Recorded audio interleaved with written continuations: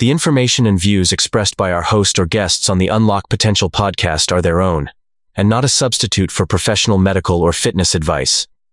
Always consult with qualified healthcare or fitness professionals before starting any new exercise program or making changes to your current routine. And so if we ate something that does not feel good later, even though it smelled good and tasted good, we're going to start to remember that over time. Often with fast foods and processed foods, they smell good and taste good. And after 10 to 15 minutes, or maybe even a couple hours in our belly, they don't feel good anymore. And so that engagement leads to better awareness. And better awareness over time can help us recover better. Hello and welcome to Season 2 of Unlock Potential. I'm Brian Delaney. Our focus this season is fitness. I'll be joined by Dr. Corey Duvall, who's going to guide us through his protocol for getting into your best shape so we can live our best lives and serve others well. Hi, and welcome back to Season 2 of Unlock Potential. I'm Dr. Corey Duvall, and I'm going to take you through Episode 11, where we're going to talk about the finer details of the recovery protocol that we use in the Stay Active method. In recent episodes, we've really gotten into the finer details of the tissue damage and recovery process and how that can go smoothly or get blocked or impeded over time. But now we want to bring it back to some real life situations that you can take on each and every moment in order to help yourself through appropriate recovery from tissue damage. The recovery protocol is meant to guide us through the descent into the afternoon and evening after our exercise. You can see this red line here. This is meant to represent the height and valley of our stress hormone on a daily basis. Our stress levels are meant to be higher in the morning and then descend in the afternoon and evening, with the bottom of that stress zone being the deep sleep that we're looking for. The next day we wake up, our stress hormone is higher, and then we descend again down into the afternoon and evening. If we get blocked from raising enough in the morning or from descending low enough in the afternoon, that can start to impede our long-term progress. And so exercise helps us maximize the rise in the mornings, and then the recovery protocols help us maximize the descent into the afternoons. We've talked a lot already about hydration with water and salt, and we've talked a bit about breath expansion, being expanding the edges of our breathing to slow it down over time. We're meant to naturally have a faster breathing rate with higher stress hormone in the morning hours, descending to a slower breathing rate and less stress hormone in the afternoon hours. And regularly focusing on breath expansion during our recovery helps that descent occur. Now, as we're descending through with our breath expansion, there are some things that may start to stimulate us to keep moving throughout the day and get the things that we need to maximize that recovery. One of the large drivers of our recovery is our food intake. Now, oftentimes diet plans will try to tell you exactly what to eat and exactly when to eat, but we're asking you to check in more with your body, to feel what your body needs and what its signals are so they get up to your mind. We've got our digestive tract, which can have some of our food already left over, and we can have all of the tissues of our body that are needing to recover. The tissues of our body might need various amounts of proteins, of carbohydrates, of fats. They might need various vitamins and minerals and other trace elements. And all of those needs, when we slow and calm our breath, send signals up to the brain, and we become aware of what we need. as we continue to slow that breath, we start to maximize our digestion, and we start to get signals from the gut of what's already in here being digested currently. And the signals of what our body needs and what our gut already has go up to the brain, and whatever is left over is what we feel hungry for. And so appetite awareness is the first step to that recovery. What do I need? What do I already have? What's left over? Now, the next step to that is acceptance, because sometimes we've been told on a diet plan that a particular food or a particular nutrient is bad for us. And if our body is saying we need it, and our gut is saying we don't yet have it, and we're hungry for it, but we have that mental barrier to it, we're going to limit our actual recovery. And so we need not just the awareness, but also the acceptance that that's what our body is asking for. Once we've accepted it, we then need to engage it. We actually need to eat that food. Now, engagement has a few different steps to help us learn over time to have better awareness and better acceptance. The food first sounds like it would be appetizing. The thought of it stimulates our hunger levels. The next is that it smells good. Food is meant to be smelled even before it's tasted. That starts our digestive process, and if it smells good, it's appetizing and we want to eat more of it. And if it doesn't smell good to us, we need to accept that and choose not to engage that food. After it smells good, we take a bite and it should taste good. If something smells good but doesn't taste good, there's something off about it and we need to go ahead and set it aside. But if it tastes good, we need to trust that and allow ourselves to eat more of it. Now, some foods in our modern culture have been specifically engineered to smell good and taste good. And so we can start to eat more of those than we should, which is why the third step to engagement is that it should feel good. Now, because we're still descending through our recovery protocol, we're regularly engaged in breath expansion, both before the meal, during the meal, and after the meal. Because when we engage in breath expansion after the meal, we become really aware of how comfortable our digestive process is. And so if we ate something that does not feel good later, even though it smelled good and tasted good, we're going to start to remember that over time. Often with fast foods and processed foods, they smell good and taste good. And after 10 to 15 minutes, or maybe even a couple hours in our belly, they don't feel good anymore. And so that engagement leads to better awareness. And better awareness over time can help us recover better.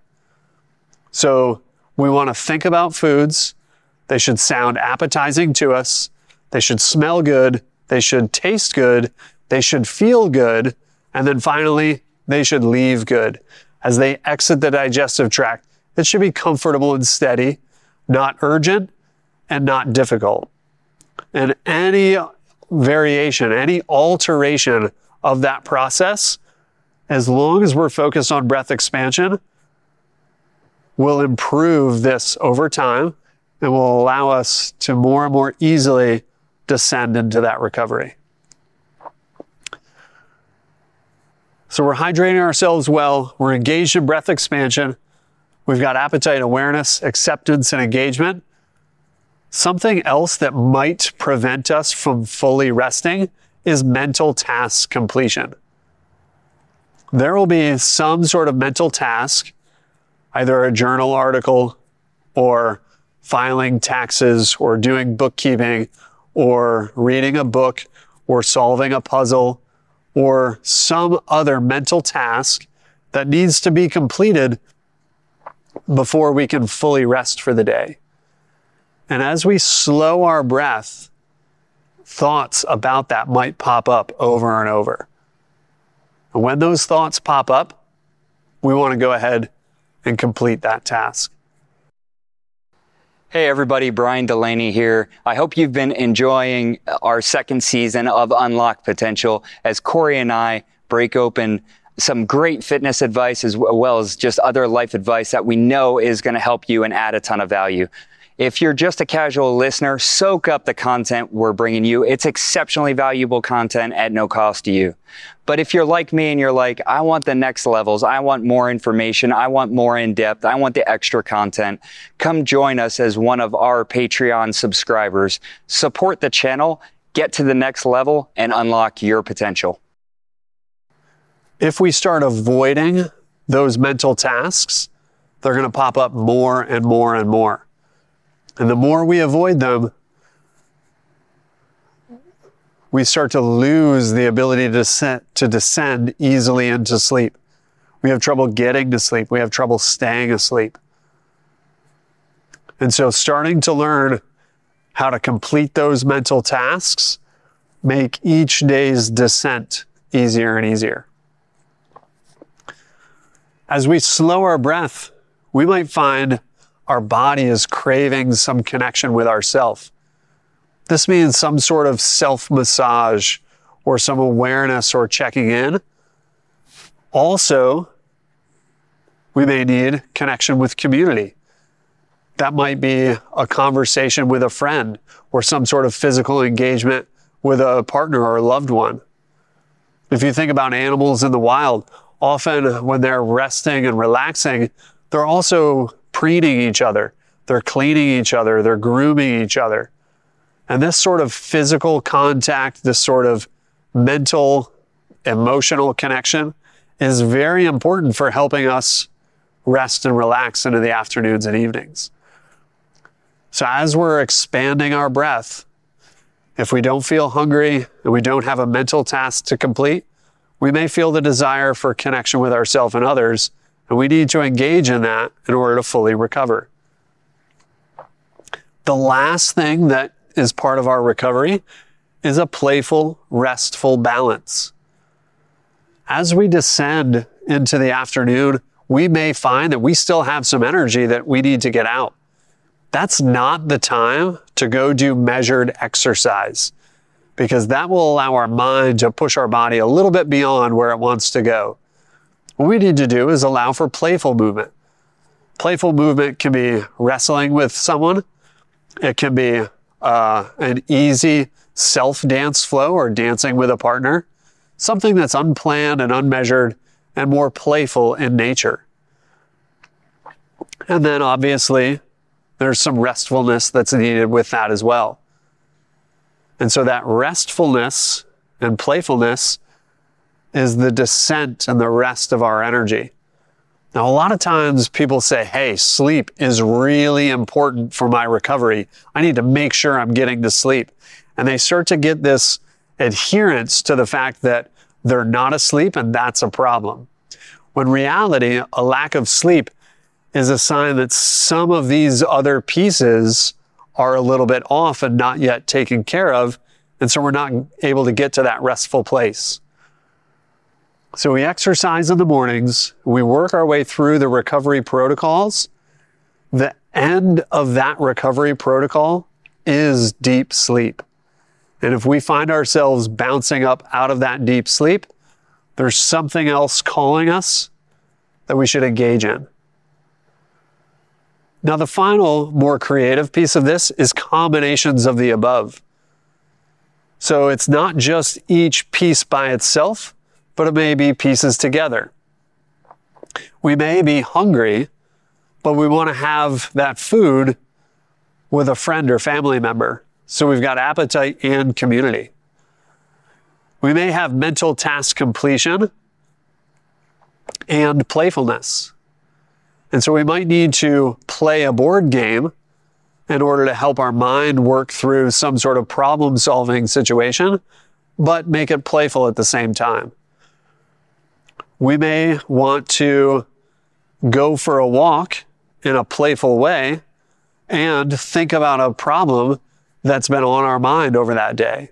And so that easeful walk is playful. the connection with self and moving your body through nature, and then completing that mental task. Every step of the recovery that we need is included in these priorities right here. We start with hydration, with water and salt. We slow our breath. We become aware of what our body, mind, and spirit need. And we offer that over and over and over as we descend into the afternoon. We eventually fall asleep. We wake back up the next day. We exercise. And again, just work our way through these layers day in and day out. The better and better we adhere to this cycle, the greater we're able to dose our tissue damage and recover from that tissue damage in order to maximize our abilities. If we don't challenge ourselves enough with high enough stress hormone in the morning, and if we don't descend low enough in the afternoons and evenings, we start to flatten out that curve. And that flatter curve means we aren't performing at our best, and we are going to, in the long run, be less helpful to others. Check out the official Unlock Potential store, where inspiration meets style. Explore our exclusive collection of gear inspired by the transformational messages straight from our Unlock Potential podcast. From trendy apparel that embraces the power of positivity to accessories that fuel your motivation. We've got something for every go-getter. Spread the messages of empowerment, energy, and motivation that you get from the Unlock Potential podcast by grabbing your gear today. We've been talking a lot recently about tissue damage and recovery from that. And these are the maximal lifestyle factors that we can take on to improve our recovery day in and day out. I've seen these simple steps help people over and over and over. These simple approaches about checking in with what your body needs and doing it in the order that your body is asking for it allow people to unlock old patterns and redirect them. Unlock old energy blocks and free flow through them. Develop capacity and awareness to feel their limits, to feel the spots where they were ignoring themselves before, and help improve their awareness there and maximize their recovery. I know it's helped me. I know it's helped many others in my community. I'm really excited that it's going to help you as soon as you start to engage in these steps. See us again on Patreon, and in the coming weeks, we're going to really be finalizing our deep depths and then start to wrap this season up so that you have the action steps ready to maximize your fitness. What are some of the results that you see? What are some of the outcomes that you see from people who are practicing this and make this a part of their daily life? That's a really good question. So the breath expansion is about nudging and influencing the comfortable subconscious breath that we take. Okay. So at the bottom of our brainstem is our stress and recovery balance center. Okay. It's the do more, recover more. Do more, recover more. That's right at the base of our brainstem. Mm-hmm. And just above that is our memory and emotional center. And so it's constantly getting feedback that's subconscious to us. Sounds, smells, movement patterns, other environmental factors that kind of stimulate us, mm-hmm. that subconsciously start to trigger that stress response. Mm-hmm. Mm-hmm. And when it starts to trigger that stress response, what we get are feelings of limitation, mm-hmm. feelings of stress, emotional dysregulation, painful symptoms, uncomfortable spots, trouble memorizing, trouble focusing, trouble carrying conversations. And when we start to notice those things, we don't fix those things immediately. What we do is we go to the interim through that all the way down to our breath. Okay. And when we take those awarenesses, those limitations, and go first to our breath, that's what accesses all of the other opportunities that we need to recover. Because in the past, we may have avoided something we were hungry for. We didn't recover. Because we didn't recover, we ended up with some extra soreness. That extra soreness got ignored and then became a layer, so that as soon as we feel soreness there, it starts to trigger out a stress response evolutionarily for us to go get food. But in our particular pattern, we just avoided it. And so if I feel pain down here and I go to take care of that pain first, what I'm doing is I'm focusing on the body part instead of the calm state. Thank you for joining us for this episode of Unlock Potential. For exclusive content, make sure to subscribe to our Patreon. Follow us across all socials at The Brian Delaney, and visit our website at thebriandelaney.com to shop our gear and see what's coming up next.